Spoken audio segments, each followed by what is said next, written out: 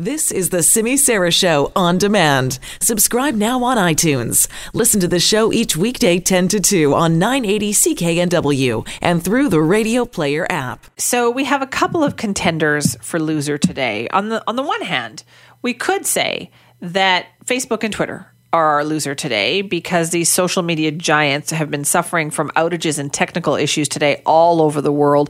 You may have been one of the people impacted. We're talking Facebook, Instagram, WhatsApp, everything. Images aren't loading, notifications aren't showing up. It's been very frustrating for many people. Twitter, meanwhile, says they're having problems with the delivery of direct messages. So obviously very frustrating for a lot of people, especially if you rely on that for work. So we could say that, yeah, there are losers today. But to me, if I had to pick a loser, I am picking the Toronto media today because they have just embarrassed themselves left, right, and center. Linda, don't you think they've been embarrassing themselves today? They're at the center of the universe, don't you know? And it's just so bizarre what they have been doing. So it's hashtag Kawhi Watch. Toronto media just turning up the intensity today on waiting for Kawhi Leonard to make a decision about whether he stays. It got so bad that at one point, CP24, the all-news channel there, had a helicopter tracking the plane that is owned by Maple Leaf Sports and Entertainment that was returning to Toronto to see who was going to get off the plane. Was Kawhi Leonard on the plane? Was he not on the plane? And then tracked the SUVs that the people got into to see where they were going. They went to a hotel for their negotiations to have their meetings with Kawhi. Guess what was happening outside the hotel? Crowds and crowds of people waiting to see what Kawhi Leonard decided. And you know what?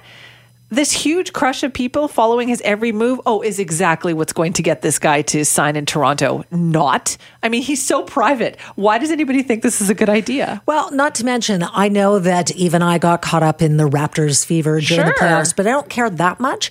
You know, you could just do a little news sting. Blah, blah, blah, re-sign, great. Then. Well, what about the money? I thought the media had no money anymore. Now they can do a 24/7 Kawhi Watch. It's embarrassing. I thought it's so awkward. And I thought, he loved the pitch to have him stay in Toronto was, he could, people are going to respect his space and we're more laid back and it's going to be okay. Now they're following him to Niagara Falls. They're following his every move at the Blue Jays game. They're following every move that he makes. And I'm thinking this guy's going to have more anonymity if he goes to Los Angeles at this point. Isn't it very un-Canadian to be that gushy about people? I think so. So I thought it was just awkward. Like, enough with the following and the stalking. Toronto media, stop doing it.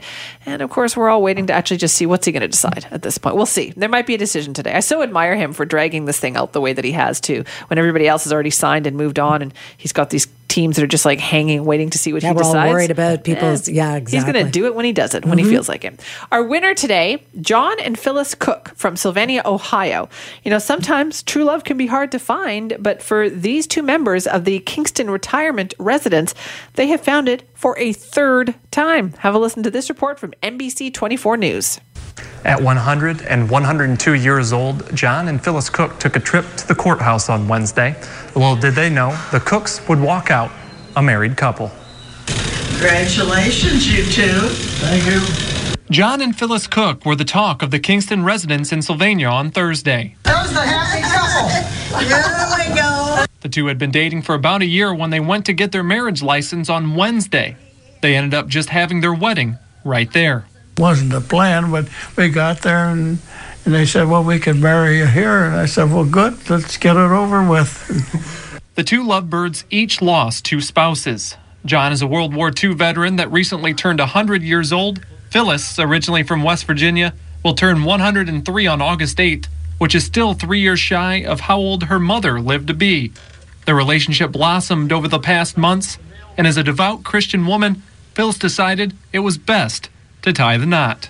Tell you the truth, we fell in love with each other. I know you think that maybe a little bit far-fetched for somebody our age, but we fell in love with each other. Well, we just were compatible in a lot of ways and found ourselves, enjoying each other's company. The Cooks spend their days with each other in the assisted living facility, enjoying eating meals and sitting out in the sun. Despite spending hours together every day, they understand the importance of their space.